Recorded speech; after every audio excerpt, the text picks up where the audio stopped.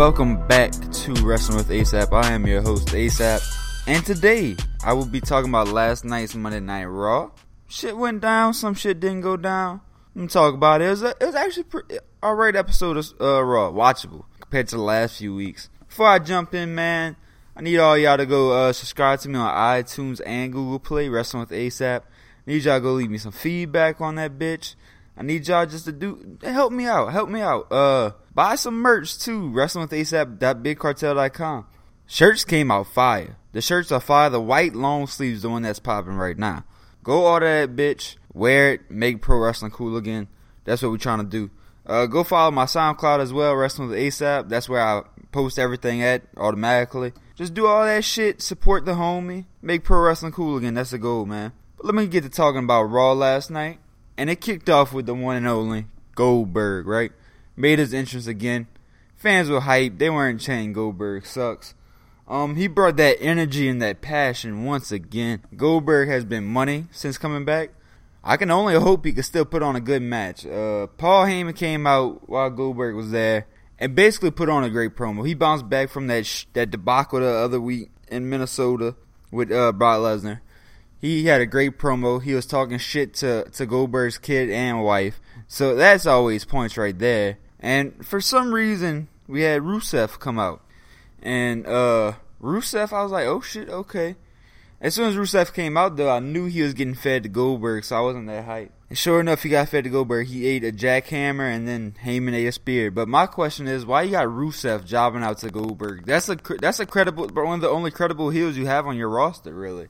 Like, you can argue, it's Chris Jericho, Kevin Owens, and then Rusev as your top three heels. So you need some heels looking strong, and you having Rusev jobbing out to a part-timer. Not even a part-timer, a guy who's back for one match. You could have a dude like Bo Dallas or something come out and ate that shit from Goldberg. But, Goldberg got Rusev up for the jackhammer. Rusev's about the same size as Brock Lesnar. And then he put a spear on Paul Heyman. So the Beast can come back pissed, and I'm hyped for that one. I'm ready for that shit. Pissed off Brock Lesnar is the best Brock Lesnar. That's what I always say. So hopefully Brock Lesnar comes back with some passion, some rage, and shows some shit instead of being lazy like he is lately. But yeah, that was the opening segment. It set a good tone for the night. I liked it. Throughout the night though, it was Halloween last night, so they had Halloween themed shit. The first Halloween themed thing was a trick or street fight between Enzo and Big Al. Big Al. But nah, it was a one of them silly matches, but it was actually a fun silly match in my opinion. Big Cass and Enzo came out as Buzz Lightyear and Woody after talking about Andy last night at the pay-per-view. Oh, the other night at the pay-per-view. So I thought that was funny too. Enzo's a perfect Buzz Lightyear. He had the Jordan logo going. He was doing that shit. I thought it was funny. I thought it was nice little humor. The match was pretty alright. It was a giving match to the T, but the 50-50 booking is what's killing me on that shit. Like, you gotta, if you're gonna get behind the club, get behind the club, have them win again, even if it's some fluke shit over Enzo and Cass.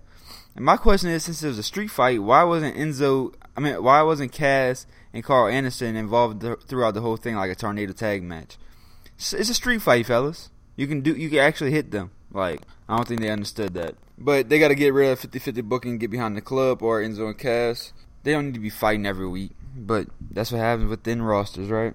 After that, we had our first cruiserweight action of the night between Brian Kendrick and TJ Perkins. And this match, blah, but that's because the feud is blah. So if everything is blah, then it's blah. Like, I don't know. The fans aren't as into it as I thought they would be. To be honest with you, the cruiserweights should be on SmackDown. On SmackDown, I feel like SmackDown got the better stories, got the better storytelling, got the better creative team, got the better writers. If you would have sent the Cruiserweights to SmackDown, high-flying action. You would still have your high-flying action, but yet you would have better stories and the fans would be involved with it. Instead, on Raw, it's weak. It's sad. Fans aren't behind it, and that's the main culprit. They are doing the Cruiserweights dirty because they deserve every chance to shine after a great Cruiserweight Classic tournament in the summer, but nah, they're floundering on Raw, and that's just Vinnie Mac, man. That's Vince McMahon just not knowing what the fuck to do with actual talent, not knowing how to book actual talent. He probably doesn't even see him as actual talent, because they ain't buffed up and jacked up. They're being wasted right now, honestly. All those guys deserve the best, and they're not getting the best from WWE right now, so We need to call out WWE on that. Make the cruiserweights great, man. Make the cruiserweights great. Make them matter. T.J. Perkins ended up losing the match actually winning the match because Brian Kendrick got counted out, so he didn't lose his title. He didn't care. He didn't give a fuck. So I don't know if this is going to continue or what's going to go on, but we need something to pop this bitch off. Okay, that's as simple as I can fucking put it. Pop this bitch off somehow, some way. I don't know. And if this episode's short and fast, I'm sorry, but I'm at work right now. And, well, I'm not at work yet. I'm not even clocked in, but I got clocked in at 9:30. It's currently 9:15, so I'm trying to run through this shit. No fluff, straight to the action. That's how I do it anyway. I'm just doing it a little faster today. And I'm going to talk about the other cruiserweight action right now, too. We had a 6-man tag. Lince Dorado, Rich Swann, and Cedric Alexander versus Drew Gulak, Tony Nese, and Daivari. And I feel like we're having the 6-man tag every week because of bad storytelling, bad writing, and bad booking. Six great fucking athletes. They could put on a show anywhere. Rich Swann and Preston, this one, huge. Rich Swann will be huge, bruh. He has this connection with the crowd. He gets me amped up. His fighting style gets the crowd oohing and ahhing. He's gonna be a major star in the cruiserweight division. If they get the cruiserweight popping off like they should, we need Rich Swann at the top of that bitch. Rich Swann, Cedric Alexander is my two dudes. Lince Dorado too. Shout out to him. Still got to play him in Madden. Make the cruiserweights great again. Give them stories. Give them actual fucking background. Cause the fans don't know shit about any of these cruiserweights. Give them some promo time. Let them fucking talk instead of just wrestle.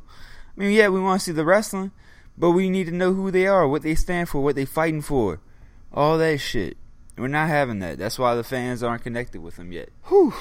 I love the cruiserweights. That's why I get heated, because they're not being used properly. I'm heated because of it, because they'll make the show so much greater if they was just utilized properly. After this, we had a Mick Foley promo. He was calling out Kevin Owens and Chris Jericho to be on the Survivor Series team. I believe Kevin Owens and Chris Jericho accepted. They're going to be on the Survivor Series team against SmackDown. My question on that one is, with the champions being on the Survivor Series teams, are there not going to be championship matches at Survivor Series? Like, I don't think WWE really thought out how thin the rosters are, and then they made these traditional tag team matches, the 5 best tag teams versus the 5 best tag teams on Raw and SmackDown. 5 best women against each other, and then your 5 people on the Team Raw, Team SmackDown. So I don't know if WWE thought this shit through, because the pay-per-view is going to be 4 hours. They're going to have 4 hours to fill, so what the fuck is going to be in that spot? I don't fucking know. So hopefully they got that shit figured out, because it can be a hell of a stupid night if some shit like that goes wrong, where they just ain't got enough matches to fill the card just because they want to be stubborn and do boohoo traditional Survivor Series matches. That's WWE booking. They getting worse and worse with that shit. I was hyped to hear that Chris Jericho would get a U.S. title shot at the end of the show. That's the only title he has yet to hold. It eluded him. I was going into the match hoping he was win. I'm going to talk about this more later. But just know I was hyped that Chris Jericho got a shot against Roman for the U.S. title. After that, we had a battle royal for a spot on Team Raw. Braun Strowman was a monster in this fucking match. At one point, I thought he was going to eliminate everybody in the fucking match. That's how dominant he is. That's how dominant he looks. It came down to Braun Strowman and Sami Zayn. And Sami Zayn put up a fight. He showed reluctancy. He almost got Braun Strowman over, had his feet off the ground and everything. But Braun at the end just had too much power, picked him up and threw him. I thought it was a nice story. I thought it was a nice element. You had Sami Zayn looking like the ultimate underdog who almost pulled off the upset, and then you had Braun Strowman who dominated, who looked like the monster he is. So it worked well for everybody. Now you got Braun Strowman in the traditional tag match, which he will probably wreak havoc against, like in that shit. So that may be his coming out party for all we fucking know. I'm with the push for Braun. I say push Braun Strowman to the moon. He can be a credible monster that you need on the roster. Let that shit happen like that. I'm cool with it. Sammy, let him get a win over Braun maybe, and that's your ultimate underdog right there. That's all you need to book this shit. It's not hard. It worked for this segment. Worked great for both guys, so I applaud of that. Battle Royals can often be done bad, but I felt like this one was good. No bullshit, just Braun and Sammy at the forefront of it. Okay, let's get to talking about Queen Charlotte, who fucking came out again being a high, fucking carried to the fucking ring. She is ultimate heel level right now. She is, I guess, killing it in the heel role. She's getting heel heat from the crowd majorly. It's all that shit. She's gonna be captain at Survivor Series for the Divas match. And Bayley is gonna be on the team. And Bayley came out. They talked. Shit got heated. And Charlotte was like, "You gotta match the name, and not against Dana, against this person." And it was Nia Jax. So that's how they reintroduced Nia Jax.